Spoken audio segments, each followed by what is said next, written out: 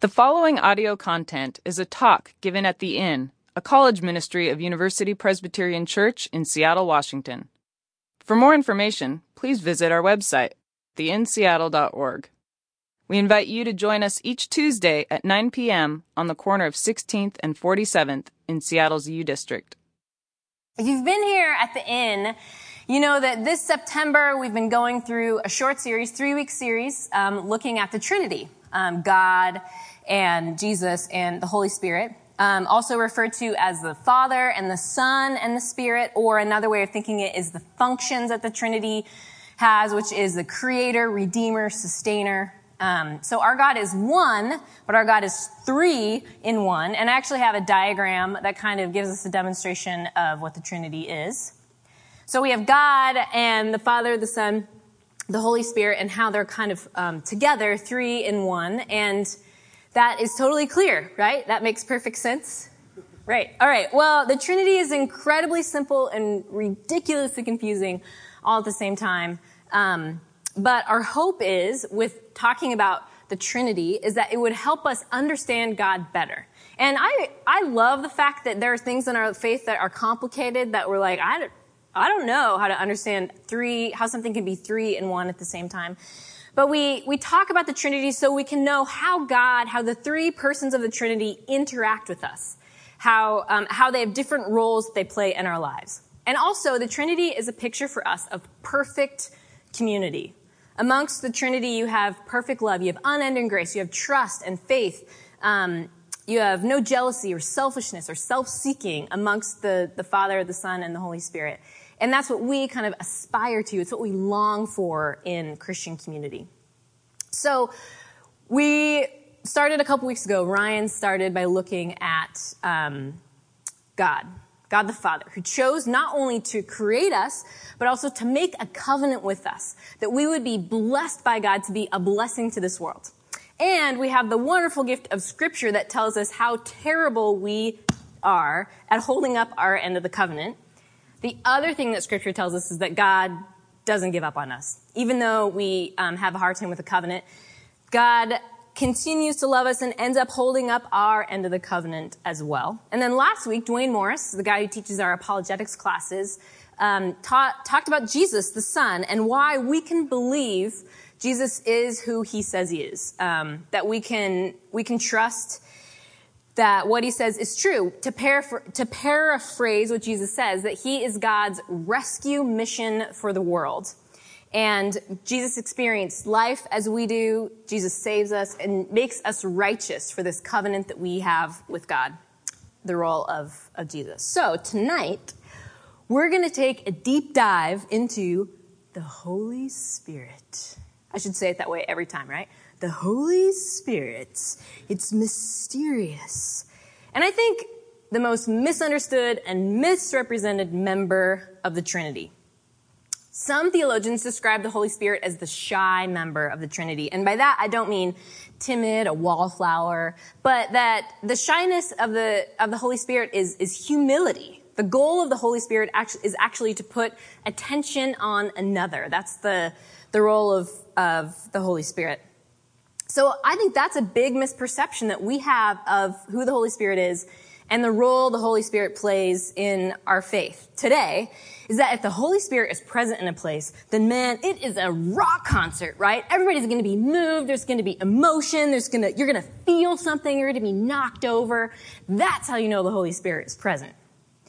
And we think we have to do something. We have to get our lives right somehow so we can be filled up with the Holy Spirit to be present in us. And actually, the opposite is true. Boom, right? That's my mic drop moment. I'm trying to be more dramatic. Boom! The opposite is true, and that's what we're actually going to dig into tonight. Who is the Holy Spirit? How are we supposed to understand the Holy Spirit in our lives and in this world? So we're going to start by taking a look at Jesus' baptism in the New Testament. Matthew chapter 3, verse 16. What happens at this moment? I think we have the scripture on the screen, maybe? I have it up here, though. I have a Bible, so it's okay. All right, Matthew chapter 3, verse 16. As soon as Jesus was baptized, he went up out of the water. At that moment, heaven was opened, and he saw the Spirit of God descending like a dove and alighting on him. And a voice from heaven said, this is 17, but I'm going to read it as well. And a voice from heaven said, "This is my Son whom I love. With him I am well pleased." So what's the first thing we notice about the Holy Spirit here? He comes like a dove. He doesn't come like a roaring lion or a screaming eagle or a stampeding elephant. He comes like a dove. What do you think of when you think of doves? I think of magicians and weddings, right? That's where my mind goes. For any Arrested Development fans out there, Joe Bluth and his dead dove in the freezer, I think. We have a picture of that. Yeah, dead dove, do not eat. So that's what I think of. Or at weddings, you can see kind of there's the written on that picture, it says Wings of Love. So that's a company that you can rent if you want to have doves released at your nuptials. But even in our 2014 context, the role of a dove is to draw attention to something else, to someone else. A dove is an animal who makes soft cooing sounds. It doesn't draw a bunch of attention to itself. And there's a reason that it's a dove that alights on Jesus, because it's drawing attention to Jesus. To demonstrate what I mean by this, I'm going to need a couple of volunteers. So, who wants to play God tonight? Anybody want to play God? Oh, you don't have to do anything elaborate. I thought a lot of people would be like, yes, I would like to be God. I'm used to it. All right, you want to be God? Great, come on up here. And then, I need someone to be Jesus. Is there anybody willing to be Jesus? I mean, he was handsome, humble. Okay, great.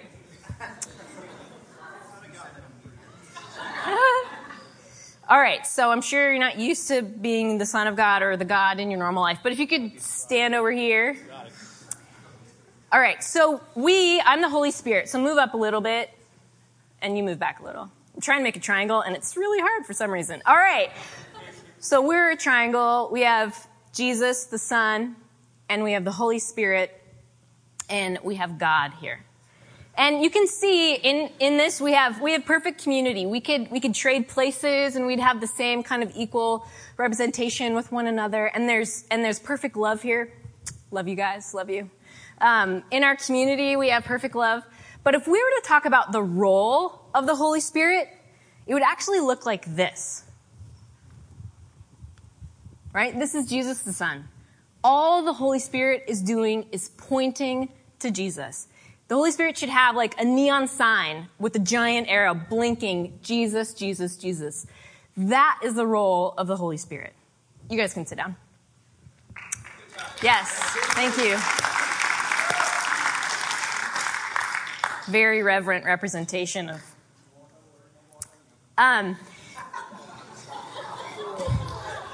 So the role of the Holy Spirit is always to point to Jesus. And the same can be true of God. At Jesus' baptism, God says, "This is my Son with whom I'm well pleased." And he doesn't say, "But don't forget about me. I know you're enamored with his long hair and his carpentry skills, but listen to me too." No, God says, "This is Jesus." The Father and the Spirit want us to be just as in love with Jesus as they are. And they graciously and faithfully point to Jesus. Simply put, the work of the Holy Spirit is the honoring of Jesus Christ. It's not to make us have an emotional experience. It's not to make us feel something when we sing worship songs. It's not to make us speak in tongues. It's not just to convict us of our sins. The opposite is true as well. Just because you don't feel something doesn't mean the Holy Spirit is not present in that place or that experience.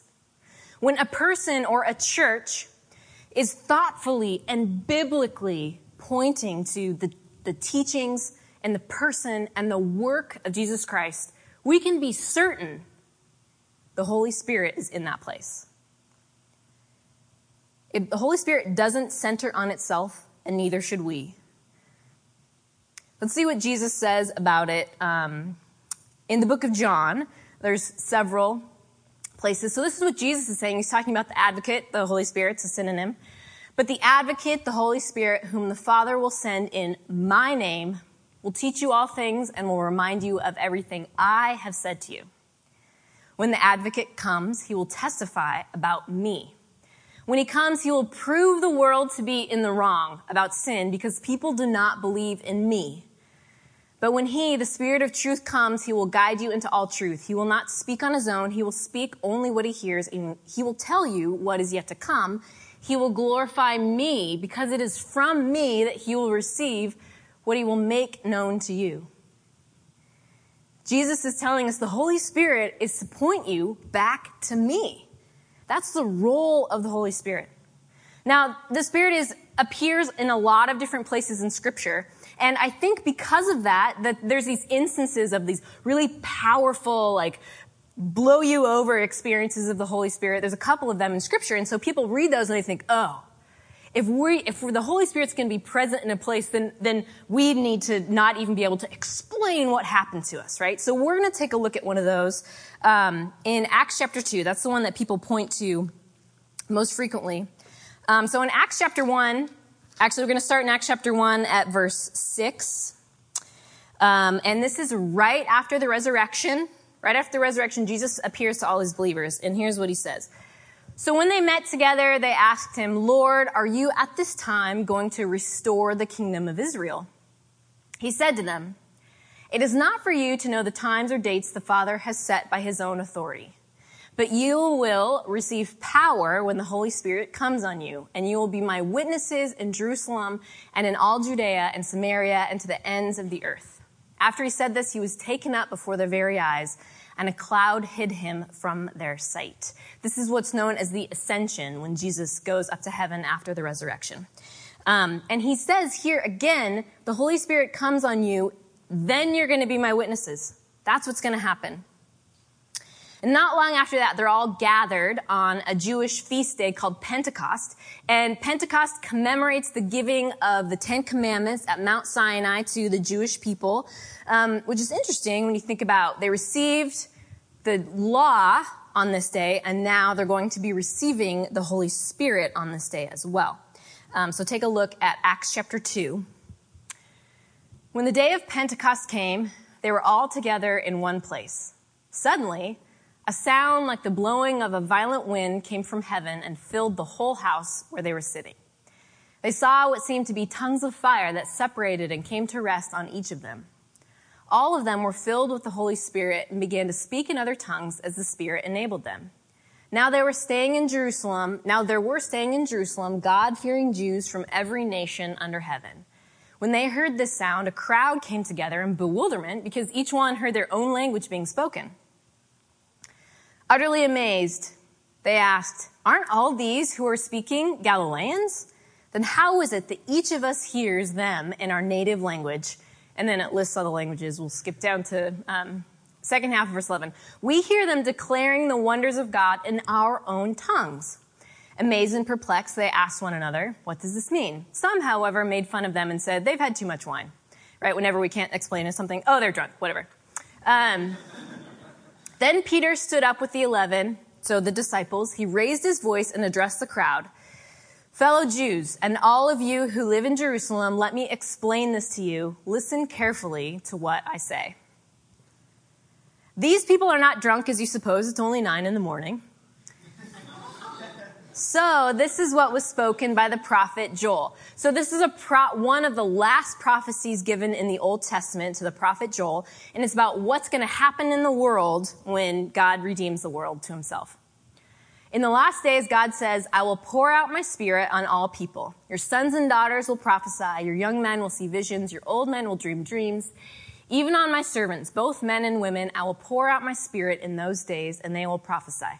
Ladies, all the ladies, this passage of Scripture tells us Not only that you have something to offer the kingdom of heaven, you have something to say, right? Your sons and daughters, both men and women. All right, anyways, that's a tangent. I will show wonders in the heaven above and signs on the earth below, blood and fire and billows of smoke. The sun will be turned to darkness and the moon to blood before the coming of the great and glorious day of the Lord. And everyone who calls on the name of the Lord will be saved. This is right after the resurrection. This is kind of a crazy story, right? They saw fire, and they were speaking in actual languages other people could understand. So the Holy Spirit is coming upon Jesus' disciples in a way that the Holy Spirit hadn't been experienced up to this point until Jesus' death and resurrection. And this is a new experience. And Jesus said in John, the Holy Spirit is going to come upon you and you're going to remember me. It's going to give you the power to remember what I have done and tell others about what I have done. My point is, nowhere in this passage do we get the impression this is how the Holy Spirit is going to appear to God's people now and forevermore. It doesn't say that anywhere. The Holy Spirit could appear this way, but it's not our work to make it happen. This is a very specific circumstance for the time and place that they found themselves in. It's not a checklist that we're supposed to follow to bring the Holy Spirit into our midst. And a couple things to point out in verse 2. I don't know if you noticed this, but in verse 2, it said, suddenly, right, from heaven. So it was totally unexpected. And Luke actually says they were all sitting around. He could have said they were praying or they were worshiping, they were seeking. They weren't. They were just sitting around. And then all of a sudden, the Holy Spirit appears in their midst, right? So they didn't do anything to conjure the Holy Spirit besides be present with one another. The most significant part of this moment, I think, is not that the Holy Spirit was present like wind and tongues of fire. The Holy Spirit was available to everyone. There were no conditions. It was not selective. Everyone who had faith in Jesus had the Holy Spirit inside of them. People outside heard the gospel proclaimed, no matter what their race, their ethnicity, their language, their creed. No longer were God's promises only for the small group of Jewish people who personally knew Jesus. But because of the power of the Holy Spirit, all the people of the earth were going to know the promises of Jesus. And we know this happened because that's what the New Testament is about.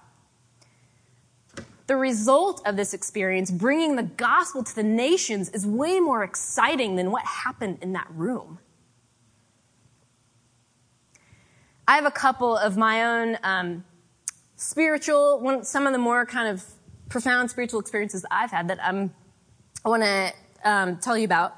One of them was I lived in Africa for a little while, and the women that I worked with were single mothers, and once a week we would have like a 24-hour prayer vigil. And during that night, there was a lot of singing and dancing and laughing and screaming and dancing. And yes, I have moves, you guys, so don't think that I don't. So it was like I would be sweating. I mean, it was like a super cardio workout every time. Every 24 hours, I'd be so dehydrated from the craziness of it.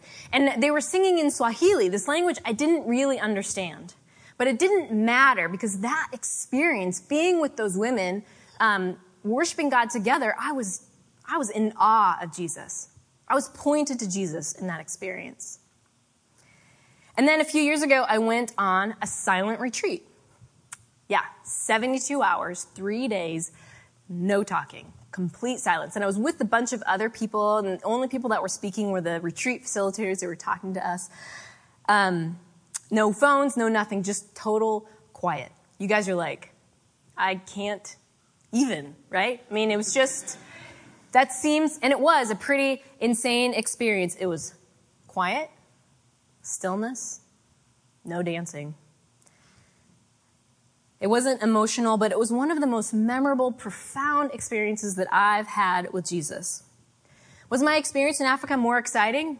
Yeah. Was it more emotional? Definitely. Was it more filled with the Holy Spirit? No way.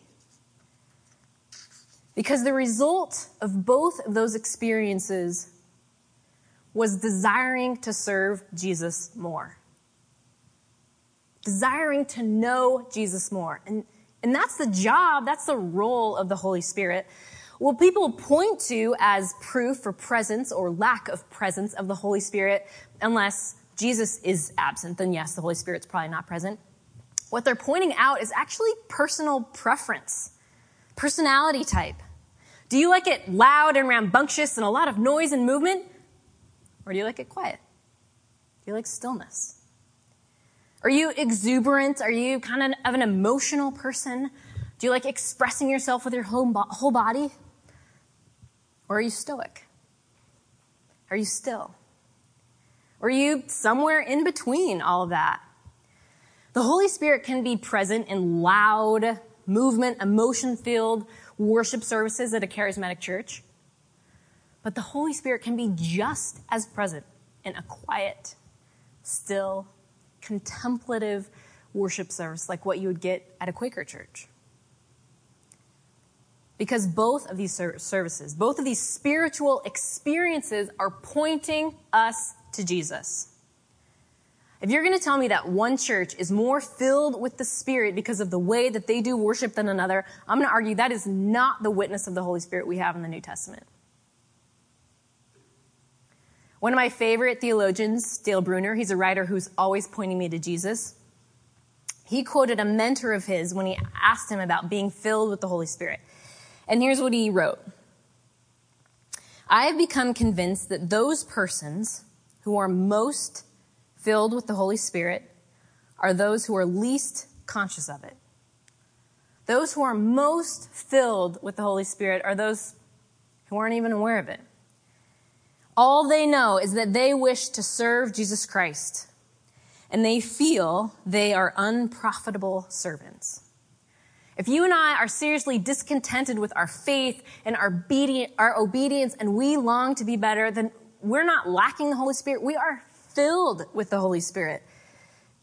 So many of you are anxious about getting things right in order for the Holy Spirit to be present in your life. But making a decision to follow Jesus, that is when you are filled with the Holy Spirit. And it doesn't go away. You don't have to conjure it back again. Simply wanting to serve Christ tells you you're filled with the Spirit. And if you're anything like me, this is good news. This is great news because my sense of self as a Christian is one of great inadequacy. You guys, what a relief that it's not necessary for us to glow in the dark or be radiant with victory or speak in foreign tongues or be overwhelmed with joy all the time in order to be God's servants and experiencing, even when we don't feel it, even when we're not moved, we're actually still experiencing the power of God's Spirit in us. Jesus said it best in the Sermon on the Mount, "Blessed are the poor in spirit, for theirs is the kingdom of heaven." Jesus is saying, blessed are the poor in spirit, for they will be filled with the Spirit. Because they're going to return to Jesus over and over and over. Many of us are looking for a power we already have. We're searching for something God has already placed within us. All you need is faith. There's no searching we need to do, no looking ahead for certain steps, no checklists we have to decode and figure out.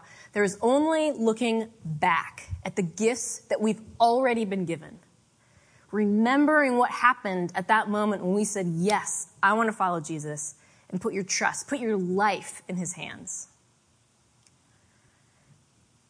I hope you see this as awesome news. I know that I do. One of our great hopes in Newman is that you would be convinced that the love of God, that the grace of Jesus Christ, and the power and peace of the Holy Spirit is in you. Because the work of the Holy Spirit simply points us to Jesus.